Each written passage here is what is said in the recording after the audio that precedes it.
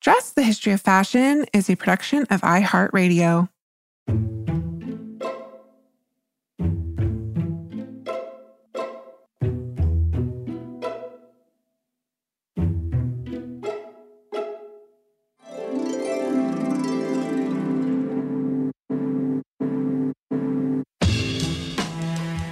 We're 7 billion people in the world. We all have one thing in common.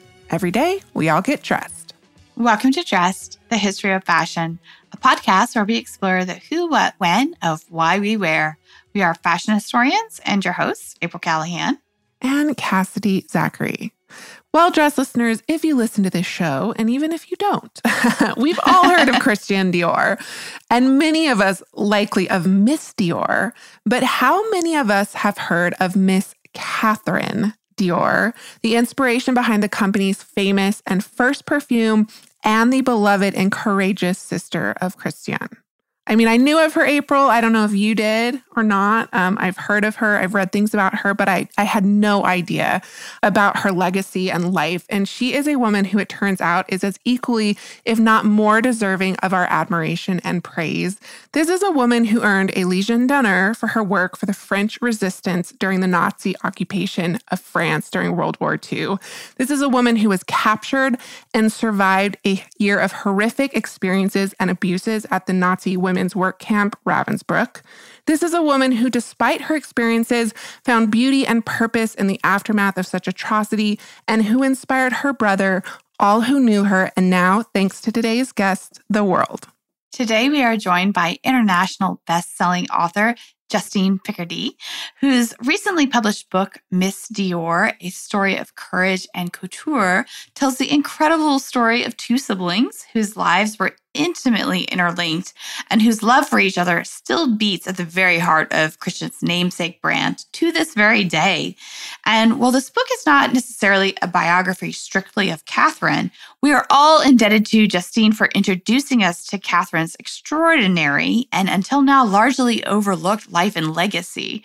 Her book is the first comprehensive examination of Catherine's remarkable life, and we are so pleased to welcome her to the show. Justine, welcome to Dress. This is such a pleasure to be speaking with you today. It's so lovely to be talking to you. I'm a big fan of the podcast. Oh, thank you so much. Right back at you. We're huge fans of your work, and I've read so many of your books, and now I've read Miss Dior. I can't tell you how quickly I read it. I read it in, I think, 2 or 3 days. I could not put it down. It's such an incredible book. And you reveal in your introduction that this is not the book that you originally intended to write, but you write that a ghost, quote, walked into my life on a sunlit Sunday morning in early summer and would not let go of me, however much I might wish at times to be free of her. Her name is Catherine Dior. Please tell us about the inspiration behind writing this wonderful book. Well, my last book was a biography of Coco Chanel. And after that was published, I received an invitation from Dior to see if I'd like to look in the Dior archives, perhaps with a view to doing a biography of Christian Dior, following on from my Chanel biography. And interestingly, when I looked in the archives, I was really struck by the beauty of the artifacts, the couture gowns, Christian Dior's beautiful sketches and drawings. But what I felt was that it would make an amazing exhibition. And actually, I was responsible for the first meeting between Dior and the V&A, the Victoria and Albert Museum, which ultimately led to the Dior Designer of Dreams exhibition that took place in London. But I couldn't really feel my way into the book at that point. And I was also the editor-in-chief of Harper's Bazaar in the UK. But every time I went back to Paris, I would look in the Dior archives. But I really didn't know anything about Christian Dior's sister, Catherine, at all. Very little about her in the archives. Nobody really ever talked about her. And then on that sunlit Sunday morning, which I referred to, I was sitting in the garden at La Colle Noire, which was Christian Dior's home in Provence. And one of the archivists, one of the Dior archivists was there. And he started talking to me about Catherine Dior, Christian's younger sister, and how they'd lived together very nearby from the 1930s onwards in a little farmhouse near La Cornoire. And this was where they'd grown roses and where Catherine had grown roses. And then he said, and Catherine was in the French Resistance and she was deported to a concentration camp. And it literally at that moment, as I write, I just felt possessed by why was this a secret? You know, why had this woman never been written about? Why was it that Christian, who becomes one of the most famous men in the world, not just one of the most famous fashion designers in the world, he becomes one of the most famous people in the world.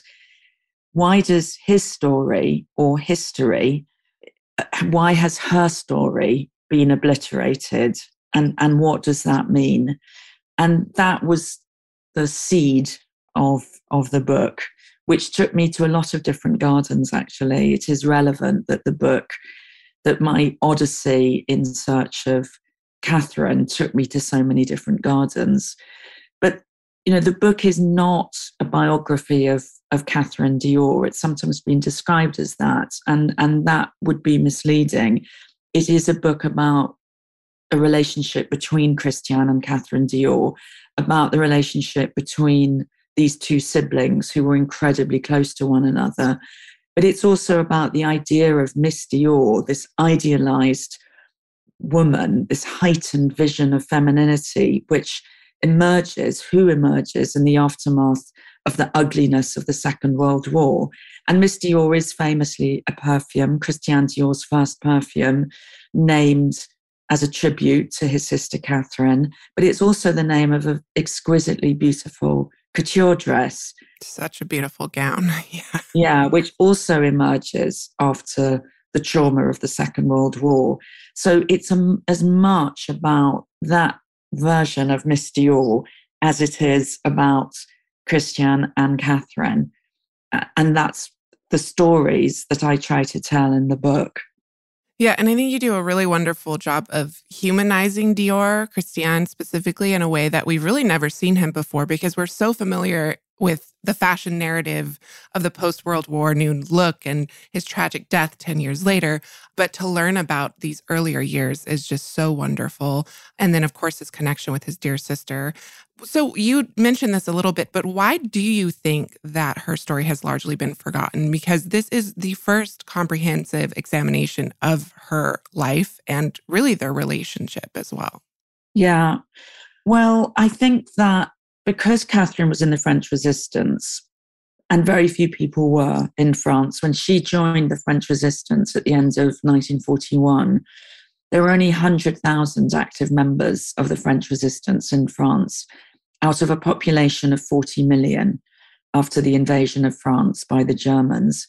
And even at the height of the resistance, so the summer of 1944, after the Allies had made their D-Day landings in Normandy, in July 1944, when Catherine was betrayed by a French collaborator, arrested, tortured by the Gestapo, and then deported to Ravensbrück concentration camp on the last train out of Paris of deportees.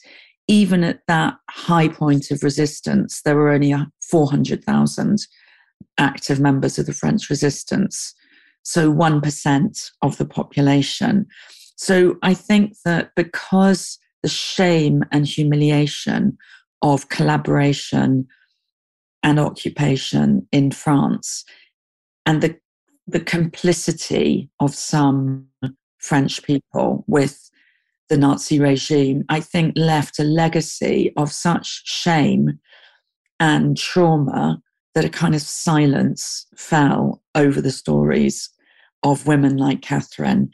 And as I say, I mean, when Catherine was deported, the train left Paris on just at nearly midnight on the 15th of August, and Paris was liberated just 10 days later.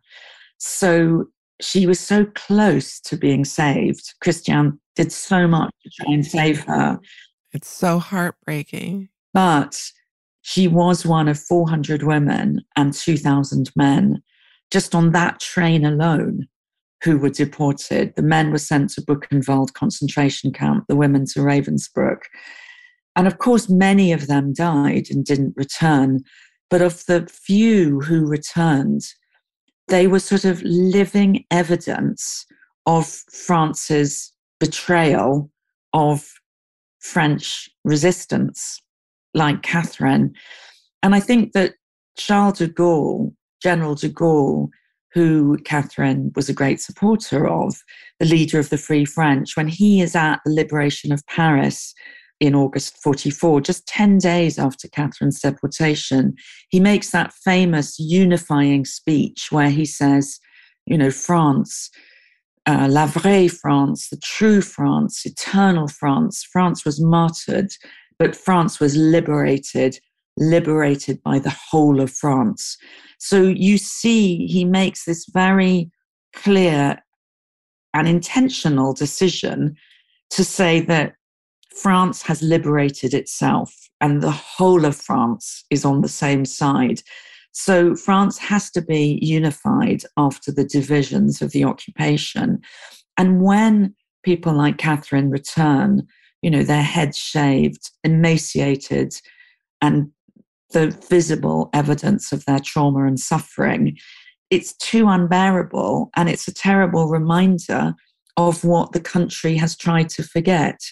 And so it becomes literally impossible for those stories to be widely told, I think. Right. Until this wonderful book. Until now. And what's really interesting is that my book has been translated into French and was published in October in France. And I was worried about the reaction in France because, there's been a real taboo in talking about this in France, a taboo combined with a kind of collective forgetting. And yet the book has done really well in France. It's had a very warm critical reception in terms of reviews, but it's also now been reprinted, I think, 4 or 5 times just in, since October. And people in France now seem to want to read about this part of their history.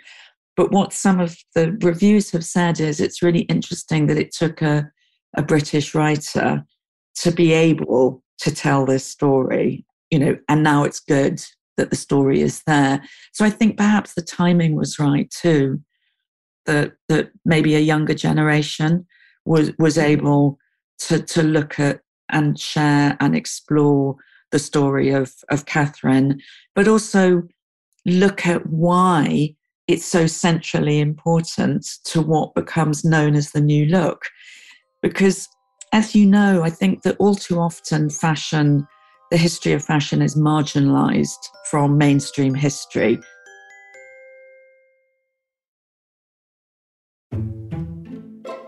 History, literally his story, is in the mainstream is often about presidents and politicians and generals and wars. And yet fashion is seen as, if it's even recognized, is certainly not given its due place, its important place in mainstream history. And I think that there's all kinds of reasons as to why that might be the case, that it's seen as perhaps trivial or female, or there is still a marginalization of it, even though we see wonderful exhibitions, including of the Dior exhibition in museums. You still don't often read about fashion if you're reading about the First or Second World War, for example.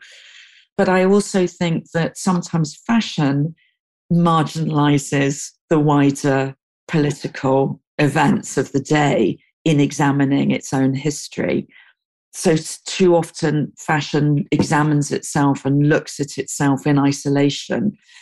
Whereas for me, having written a biography of Coco Chanel and then a book about Dior, I can see so clearly, and I think so intriguingly, how if you look at Coco Chanel, her great inventions, the little black dress and Chanel No. 5, which emerged, Chanel No. 5 in 1921, 100 years ago, and the little black dress again in the early 20s, emerge after the horror and trauma of the First World War and then the first global flu pandemic. And literally in this period, this is where Chanel loses the great love of her life, Boy Capel, who survives the First World War, but as a soldier, but then dies in 1919.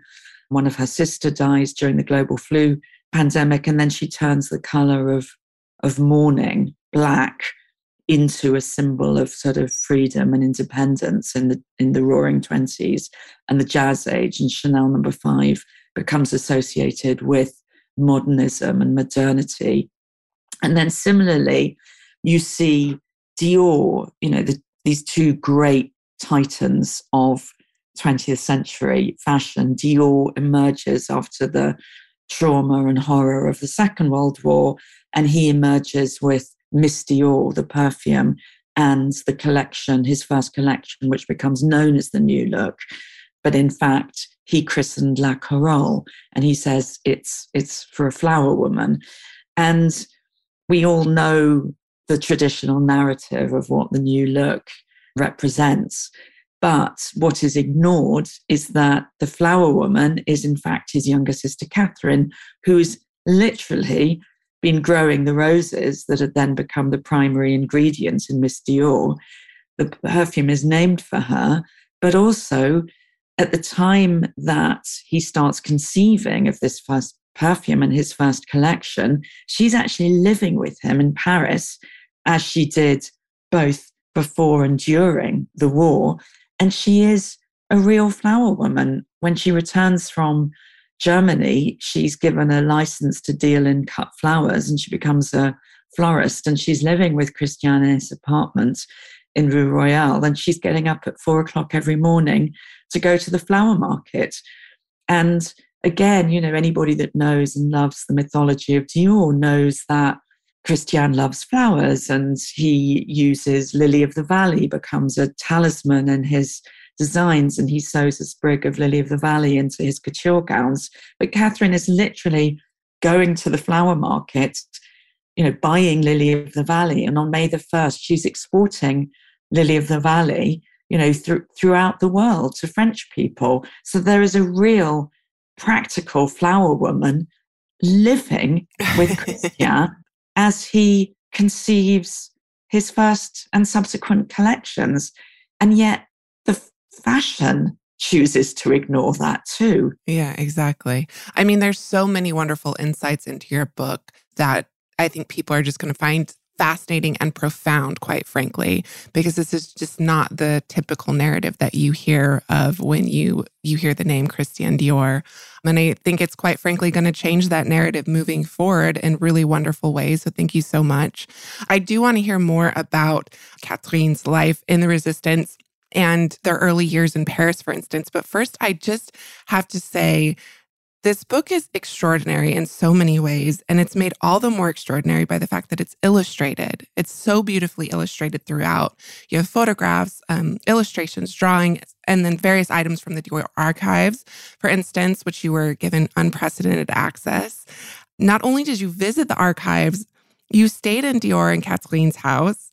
And there's even a point in the book where you describe writing the book at Christian's desk, which I think I just kind of stopped and tried to imagine what that must have been like for you. So can you tell us a little bit about the intimate journey you took into the Dior lives and archives? What was this experience like for you? Well, as a writer, I always feel kind of compelled to go to the places where the people that I'm writing about have lived and loved and wept, and that the spirit of the people I'm writing about can be evoked through the spirit of these places. So that's just part of, well, it's a really integral part of how I write and how I research. So I wanted to go to all these different places where Christian and Catherine had lived and worked. And the first one that I went to was the Dior archives, but I also then went back to their home, their childhood home in Granville, which is now a Christian Dior museum, thanks to Catherine. She was honorary president of the Christian Dior Museum from the 1990s until her death in 2008. But when they lived there, it was a sort of large family home on the cliff tops on the coast of Normandy, overlooking the English Channel. And in this very unlikely cliff top position, because it's built on granite, there is the most magical garden that was created there by their mother, Madeleine Dior, who was a passionate gardener and who Christian and Catherine inherited their love of gardening from. And she was rather a remote mother, as was, I suppose, the norm in that prosperous French bourgeoisie in that time. But I think they both found that perhaps the way to her heart was through perhaps what was closest to her heart, which was flowers and the garden. And when I went there, which I did on a number of occasions, but on one of the occasions I was given permission to write in what had been the children's playroom, which is at the end of the garden. And what struck me about this place is you would think it sounds sort of idyllic and fairy tale, and it is very beautiful, but even in June, when I went there, there was a kind of mist rolling in from the sea. And it's right next to the cemetery where their mother is in fact buried. She died of septicemia when Catherine was just 13. And there is a kind of haunting sense to this place, which Christian himself describes in his own memoir, Christian Dior et moi. There's so many wonderful clues in Christian Dior's own writing about himself, which is why I quote it in my book, but why everywhere I went, I took Christian's memoir with me. And he said, you know, he uses the word haunting about this garden and says that it became such an important, it's very emblematic of his life. So he tells us at the very start that this rather strange place, that is a place both of beauty but of ghosts, is something that kind of shapes his life. And I also think it clearly shapes Catherine's life. Her memories of the garden were what has allowed the gardens to have been restored to today, with the maze and the roses. But interestingly, neither Christian nor Catherine chose to go and live there again. You know, they made their own homes in Provence and Paris. So it's kind of a place they needed to escape from, as well as remember. And then the next place that becomes very important for them both is, so after their mother's death, their father lost all his money. He was bankrupted in the aftermath of the Wall Street crash. And one brother who was suffering from shell shock, or what we would call PTSD after the First World War, becomes very estranged from the rest of the family. And the other brother, Bernard, develops schizophrenia and is institutionalized, and they never see him ever again. So Christian and Catherine become this very close pair, even though there's 12 years between them. Christian's 12 years older than Catherine, and both of them live together in this little farmhouse that their father bought in the hills of Provence, in a very remote part of Provence called Les Nice, and it's surrounded by rose meadows. It's in the rose-growing area of Provence. And Christian teaches himself to draw there because he has his own business, which was an art gallery, has gone bankrupt. In fact, not one, but two art galleries in the aftermath of the Wall Street crash. And as soon as he is able to, and starts making a living from drawing fashion illustrations, he goes to live in Paris, and Catherine goes to live there with him. And after all this disruption and loss and trauma, nevertheless, they share this very happy period of their life together, living in Paris in the late 1930s, both making a living in the fashion industry. And Catherine works in what was called a maison de mode. Christian found her a job selling accessories, but she also becomes his first model for his early designs, long before he's famous as Christian Dior. And there's some pictures I found in the Dior archives of Catherine as a young woman. So being in the archives, looking at these pictures, and the archives are in the House of Dior in Paris. So that is a way to really feel a sense of them. But as you say, I was also given an opportunity to write at Christian's own desk at 30 Avenue Montaigne. And on his desk, there are pictures, photographs of Catherine, of their mother.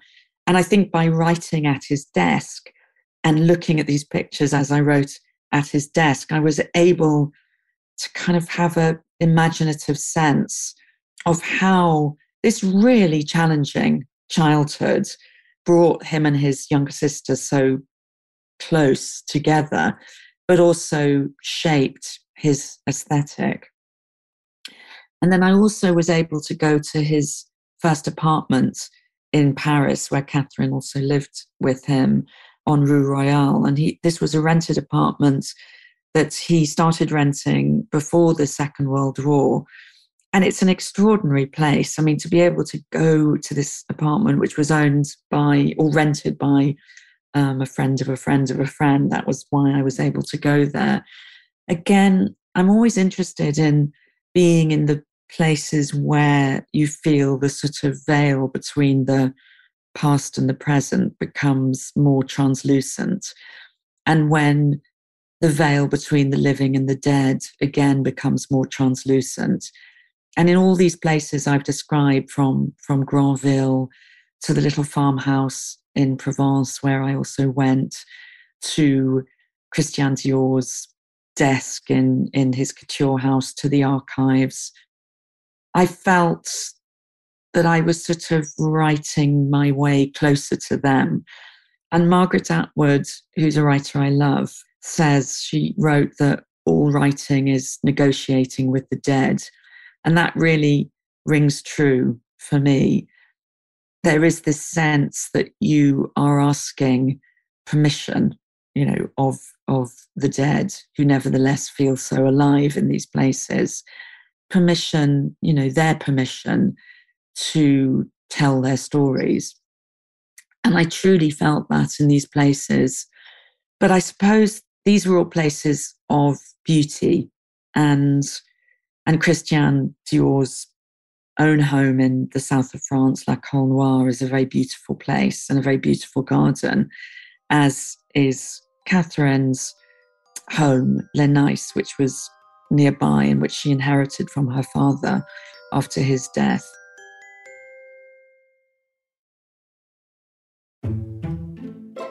But the really, truly dark place that I felt very frightened of going to was Ravensbrück. Yeah. But I had to go there to be able to write about Catherine. And Ravensbrück, I hadn't even heard of before I started researching this book. Yeah. And, people of the concentration camps, there are the famous ones where we know their names, like Auschwitz, Belsen, Buchenwald, that are, Auschwitz in particular is a place of pilgrimage. But very few people go to Ravensbrück. But nevertheless, I had to go there. There are archives there.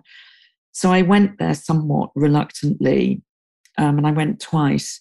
And the first time I went was in the winter. And it's 80 miles north of Berlin, and it's a really, really cold place. There's a sort of freezing northerly wind, and the ground was frozen. And it is a terrible place. And I was the only person there when I went there, other than the archivists who work there. It has very few visitors. But much to my surprise, there is also the most unexpected reminders of human resilience and symbols of resistance in the camp. And I included some of these pictures in the book because I want the reader to come with me on all these journeys, both to Granville, to the Dior archives, to the Dior's homes in the south of France.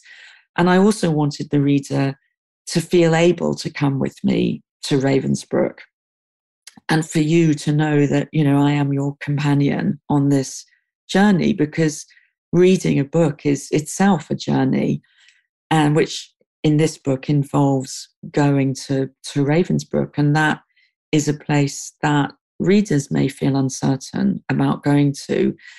But I also wanted the women who had been prisoners there to keep their dignity. So I didn't want to use any kind of horrific images in the book. And so what I found in the archives is what appears as illustrations in these chapters, which are the most beautiful talismans and mementos and symbols of resistance made in secret by the women there.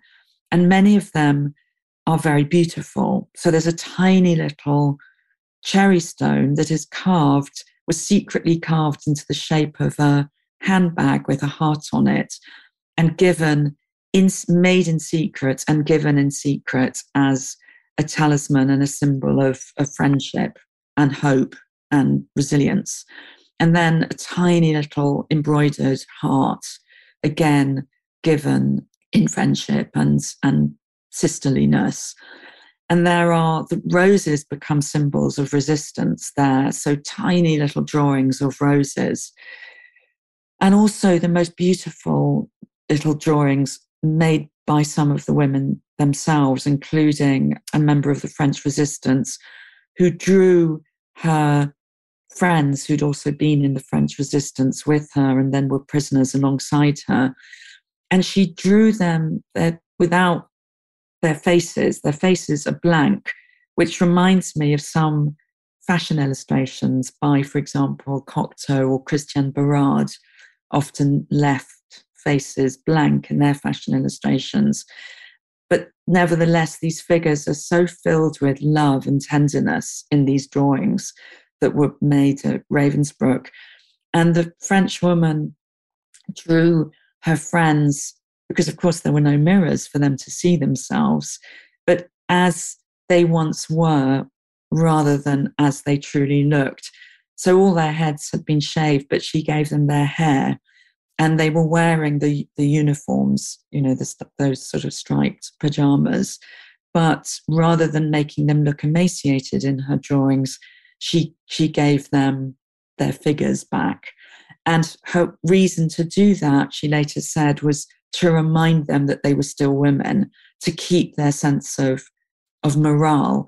And part of the Nazi dehumanizing regime was to strip away the vestiges of humanity. But all these ways, all these drawings, these tiny little talismans made in secret are ways of showing that beauty is part of one's humanity. And that, to me, seemed so important. And it is also what links Catherine with Dior and her experience. And she returns to the idea of beauty by growing roses after the Second World War, to believe in gardening, to plant roses, to tend roses that are such beautiful plants and have such a beautiful scent, which is used for her brother's perfume, is a sign of hope in the future. You do not grow a rose without believing in the future. And for these women to create beauty is as radical an act of resistance, really, as for Christian to create beauty in the aftermath of such an ugly war. And to my astonishment, and Ravensbrück is a large site because it covered a lot of ground as a concentration camp, I found the most unexpected and beautiful part of this terrible place, which is a rose garden, which was planted on the site of a mass grave. And it was planted by women who'd survived Ravensbrück and returned there after the war to plant roses in memory of their friends, their sisters, their mothers, their daughters. And there's a rose that was bred by another French woman, a member of the resistance, to survive the harshest winter. And when I first went in the winter, these roses had blooms on them, even though the ground was frozen. And the rose is called Resurrection, and it is a symbol of renewal, but it's also a living sign of renewal. And it's such a powerful place. It's such a powerful, miraculous place. And I wanted people that were prepared to come with me on this journey of reading the book to find these roses with me. And I felt so passionately that you can only understand Christian's extraordinary, radicalism in creating beauty after his own sister had suffered so terribly, having been, first of all, betrayed by French collaborators, arrested by the Gestapo, tortured by the French Gestapo, imprisoned in France, deported, forced to work as a slave laborer. All these terrible things which happened to Catherine, and yet she returns to Christian and he creates something beautiful for her. Yeah.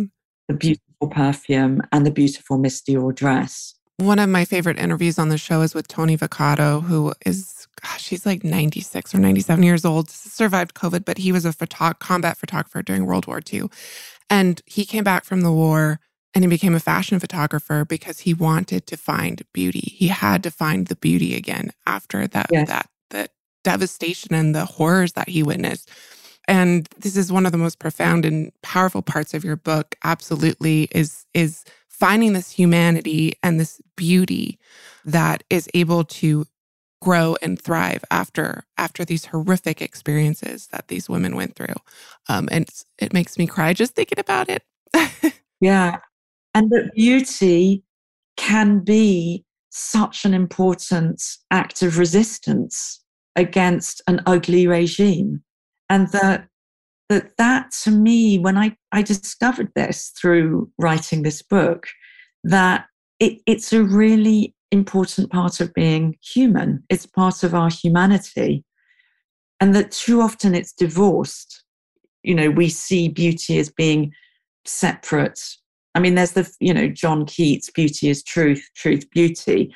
And that is being quoted so often that it almost has lost its meaning. It becomes kind of banal. And of course, not all beauty is truth, and not all beauty is an act of resistance. But when it is all the more beautiful. And I think that we see that in what Christian Dior does. And that's why there's something so powerful about that. And it's why Dior becomes the most famous couturier and designer and after the war. There is a reason for that. Dress listeners, if you, like April and I, are absolutely enthralled by Catherine's life, you are not going to want to miss Thursday's episode, where Justine will tell us more about her work for the Resistance. And of course, you don't have to wait until Thursday to order your very own copy of Miss Dior from your favorite local bookstore or even your library. Remember, you can do interlibrary loans and request it if your library doesn't have it. Mm-hmm. And actually, a good companion piece to this week's episode is our interview with Florence Mueller, one of the world's foremost Dior experts and the textile art and fashion curator at the Denver Museum of Art. That does it for us this week, dress listeners. In our own uncertain times, may you consider beauty as an act of resistance next time you get dressed. Remember, we do love hearing from you, so if you'd like to email us, you can do so at dressed@iheartmedia.com. You can also DM us on Instagram at dressed_podcast, where you will find images accompanying each week's episodes. If you have a moment to rate and review us on your podcast listening platform of choice, we always appreciate your support. And as always, special thank yous to our producers, Casey Pegram, Holly Fry, and everyone else at iHeartRadio who makes this show possible each and every week. More Dressed and Catherine Dior coming your way Thursday.